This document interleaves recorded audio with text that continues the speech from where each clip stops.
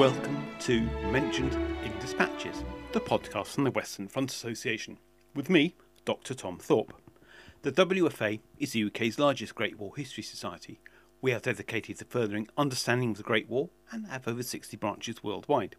For more information, visit our website at westernfrontassociation.com. It is the 25th of January 2021, and this is episode 192. On today's programme, I talk to American historian and author Stephen L. Harris about his research into 3 American Army units drawn from the New York area and their service in the First World War. The 3 units are drawn from distinct backgrounds and areas of New York and all represent important chapters in the story of America in the Great War. This interview covers Stephen's recent book, Duffy's War, that looks at the wartime service of the US 69th Infantry. This book is published by Potomac Books. Stephen spoke to me over the interweb from his home in Phoenix, Arizona, USA.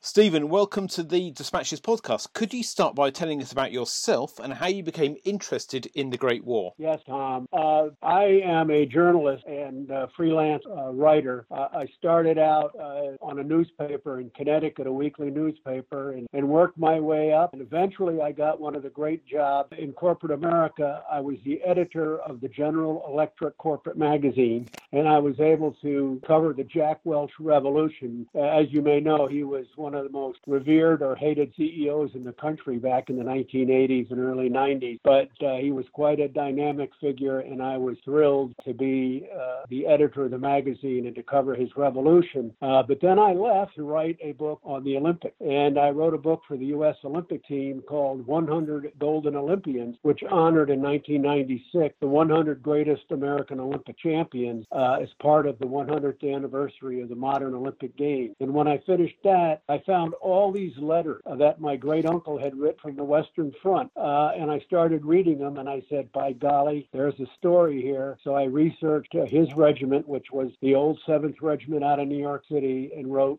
my first book of my National Guard trilogy of New York City. On today's podcast, we're going to be talking about the US 69th Infantry Brigade. Before we start, could you explain why this is important to cover this particular unit? Yes, I will.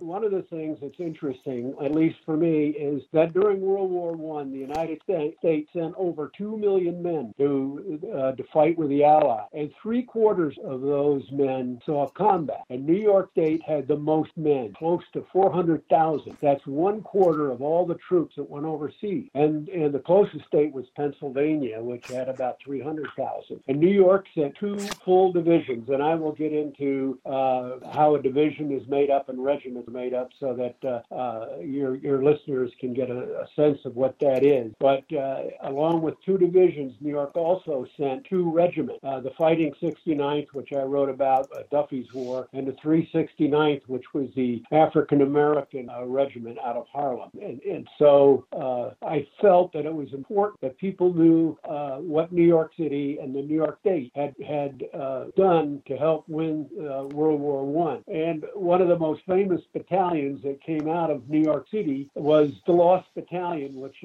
got lost in the Meuse-Argonne and became very, very famous and survived. Now, before we start, the 69th Regiment was a National Guard unit based in New York. Could you tell our European audience what the National Guard is and how it was organised in 1914? Yes, the National Guard unit is basically a militia of citizen soldiers who are raised to protect their hometown and surrounding area. You know, back in the 1700s, the National Guardsmen were called Minutemen because when danger approached, they could be called to arms in a minute. I always thought that was kind of interesting. The name National Guard didn't come into use until the mid-1800s. And how that happened was General Lafayette from France, who had come over and helped fight in the Revolutionary War, came over to the United States around 1820s, in the 1820s for a farewell tour. And one of the guardsmen that were going, or the troops that were going to escort him around New York City was the old 7th Regiment. And as they were escorting him, they heard that he commanded the French National Guard. And they said,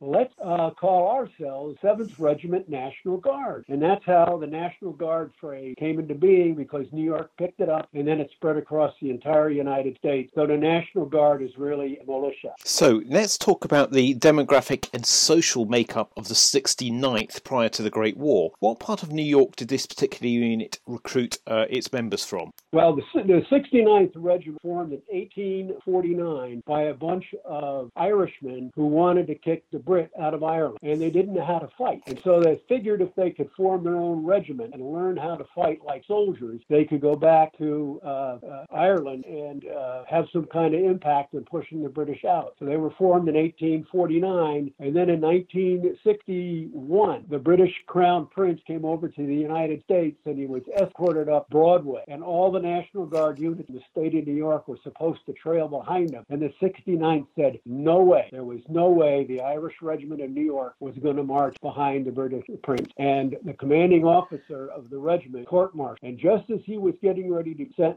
the Civil War started, and he led the Irish Brigade, the 69th, out of New York City, and they fought in the first battle of the Civil War, Bull Run down in Virginia, and he was captured. His name was Michael Corcoran. He was captured and then was released and came back to New York, formed another regiment, but his horse reared up and he fell down and killed. But the 69th fought in all the major battles of the Civil War, and the commanding general of the Confederate forces, Robert E. Lee, watching them fight, said, that's the Fighting 69th, and that's how they got their nickname, the Fighting 69th. They came back, they fought in the Spanish-American War, and then, of course, they fought in the World War I, but they also fought in World War II, and they fought in Afghanistan, they fought in Desert Storm, and they're still an active unit. Now, what part of New York community did they draw their men from? From the Irish neighborhoods mostly, and from the surrounding area of New York City that also had Irish residents, and they all wanted to be part of the 69th Regiment. And so the 69th was, until World War I, basically an Irish Catholic unit.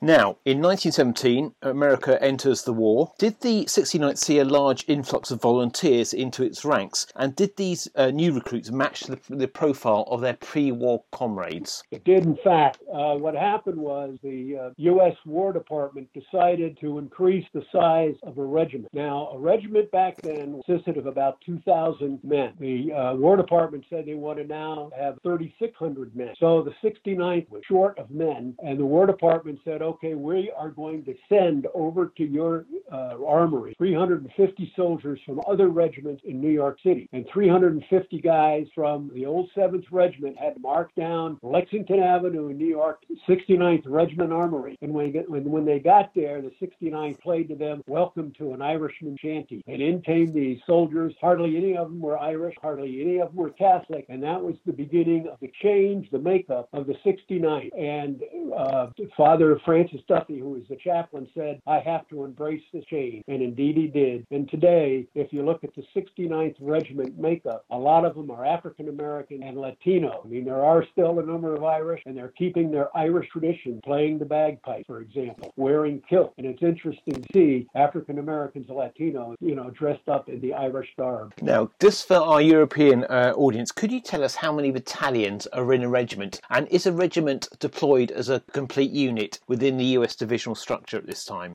Yes, it is. A regiment is composed, as I mentioned earlier, of 3,600 men. It is made up of 3 battalions, and in each battalion are 4 companies. Each company comprises about 250 men. There's also a headquarters company and a hospital group.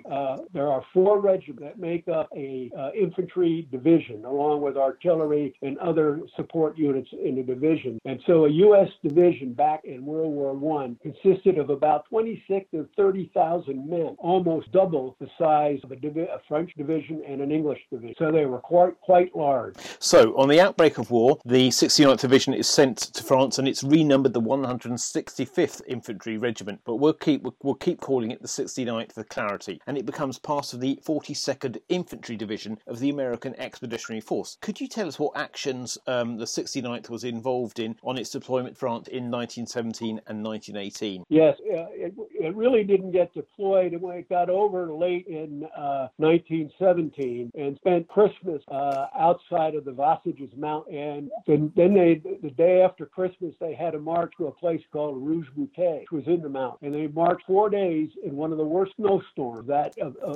in history in France. And it was so bad that soldiers were falling out as they had to march. Their boots fell apart, but they made it to the Vosges passages to a place called, as I said, Rouge Bouquet. There they went into the trenches to learn trench warfare because that's all it was.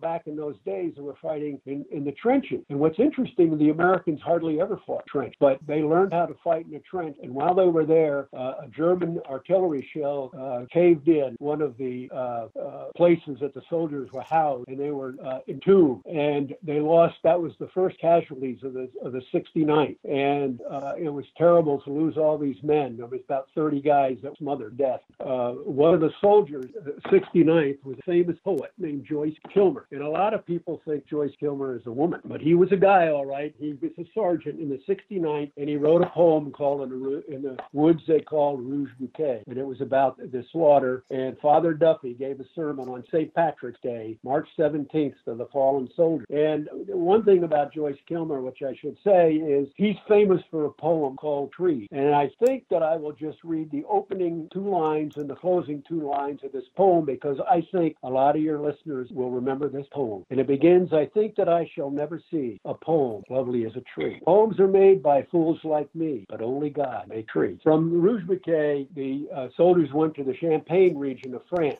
And there, the Germans launched their final offensive of the war across the Marne River. And in the Champagne region, the 69th came under its first major attack. And they stopped the Germans, crossed the Ourcq River. And there they had one of the bloodiest battles of the war as far as the 69th was concerned, or the 42nd Rainbow Division. And a lot of men were killed that were very crucial to the 69th, including Joyce Kilmer. He had become an aide to Wild Bill Donovan, the commanding officer of the 1st Battalion. And he went up ahead to see what was going on, and he got shot in the forehead and died. And he's buried right on the bank of the Ourcq River, Joyce Kilmer. From there, the 69th went to St. Mihiel, and Donovan called it a walk. Germans had pulled back, and that battle was fairly easy for them. And then, of course, from there they went into the Meuse-Argonne and fought some deadly battles, and there Wild Bill Donovan wounded, and he was awarded later the Congressional Medal of Honor, which is the highest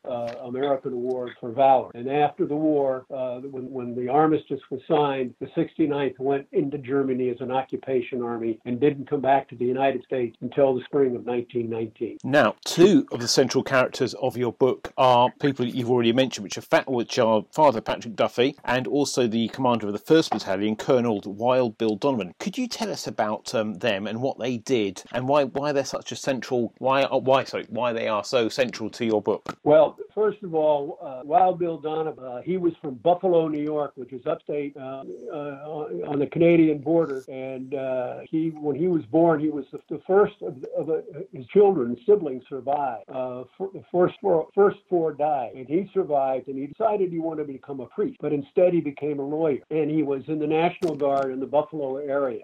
His brother, younger brother, obviously became a priest. When in 1916, when Pancho Villa invaded the United States, President Woodrow Wilson federalized the National Guard and sent it down to the Mexican border to make sure Pancho Villa did not come back into the United States. And while he was down there, he became friends with Father Duffy in the 69th, and he was transferred into the 69th Regiment in 1916 that year and became one of the leaders of the regiment, so much so that Father Duffy wanted him to be the commanding officer of the entire regiment. But the War Department had other plans, and so they brought in non-Catholic, non-Irish men to command the regiment, and there was a lot of Irish soldiers who were upset. But Father Duffy finally got his wish, got Bill Donovan to be the commander of the regiment, but that happened after the war, but Donovan led the regiment back home. But later on, Donovan became famous because he was the founder of the Central Intelligence Agency during World War II,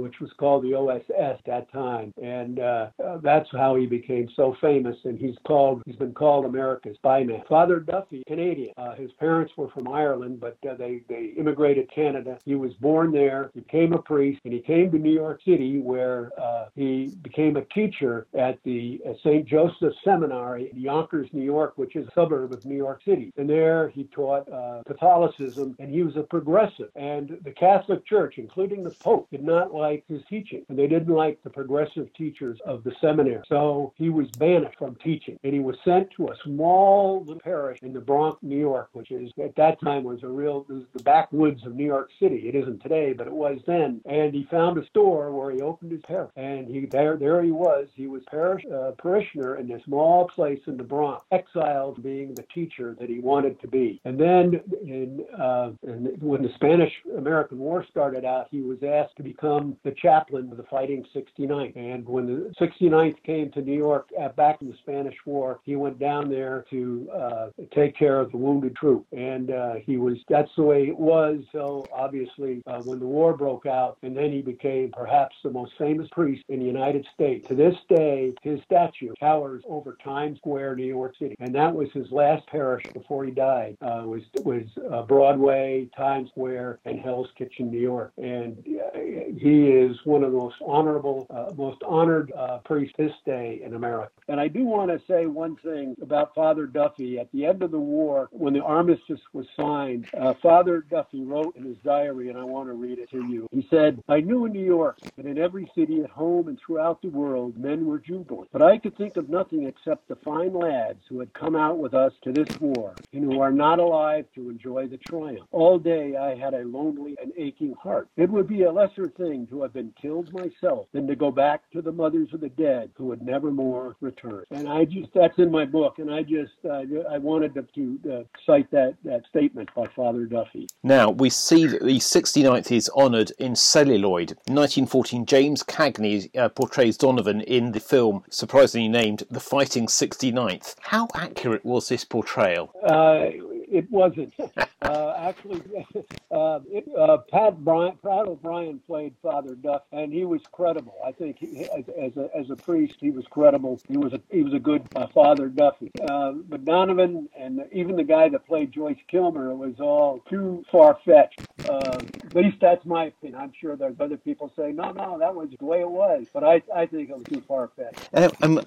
One thing I should have asked is the level of casualties that the 69th sustained during the war. How many men did they lose fighting in France? They lost close to 600 or 700 men wounded, and don't forget a lot of soldiers, not just in the 69th, died from the Spanish flu that just swept through Europe, swept through the entire world for that matter. But they lost about 700 men. About I'd say 1/3 of their fighting force. And something you've alluded to already is that certainly many members of the 69th in the 19th century had strong, very sort of nationalist feelings about Irish independence. How did the Irish members of the 69th feel and perceive the Easter Rising? How did they view this and sort of in correspondence with their sort of aims of fighting for democracy and the rights of small nations? Well, they cheered the uprising without a doubt, and a lot of them wanted to go over to Ireland and get involved in what was going on over there. But they couldn't go because they had to go.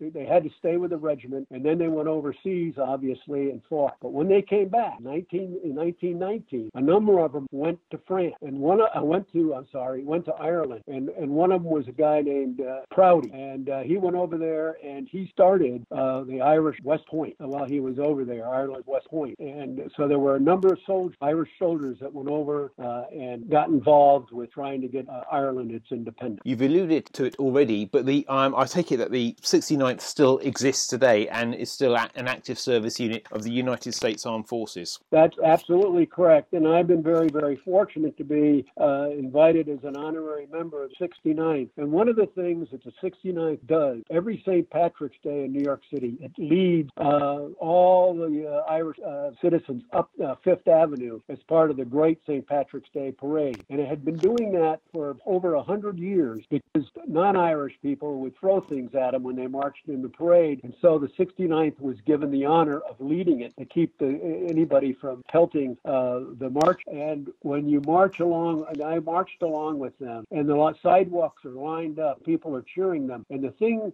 that struck me the most is when I first marched, the 69th had just come back from Afghanistan, and they had lost 18 men. And one of the things about a National Guard unit, more than a federal unit, is the National Guard soldiers are made up of hometown boys. And so somebody gets killed, that's the guy that your best friend, that's the guy or the sister you used to date. In the Federal Army, they come from all over the United States. So it was quite moving to march with these soldiers in their uniform and listen to them shout out the order, marched up Fifth Avenue. And then they got on a subway train to bring them back to their armory. And the train had Irish flags all over it. And 1,000 guys got on that train, came back to the armory where everybody was waiting. The bagpipes were playing, and it's extraordinary. It gives you goosebumps to see that. And the regiment's still active today. And it was at 9/11, it went down to where the Twin Towers were, and they were told not to go, but the commanding officer said, "This is my city, I'm going down to protect," and they still do that to this day. Finally, Stephen, where can people learn more about your book and also your work? Well, I do have a website. People can go to my website. It's www.stephenlharris.com, all lowercase, and Stephen is spelled with a PH. And my books can be bought at Barnes & Noble, Amazon, and the University of Nebraska Press. Stephen, thank you very much for your time. Okay, thank you, Tom. I appreciate it. You have been listening to the Mentioned in Dispatches podcast from the Western Front Association with me, Tom Thorpe. Thank you for all my guests for appearing on this edition. The theme music for this podcast was George Butterworth's The Banks of Green Willow. It was performed by the BBC National Orchestra of Wales, conducted by Krish Russman, and produced by Biz Records. This recording is part of a collection of orchestral works by Butterworth performed by the BBC National Orchestra of Wales and supported by the Western Front Association. This is available from all good record stores under the record code BIS2195. Until next time.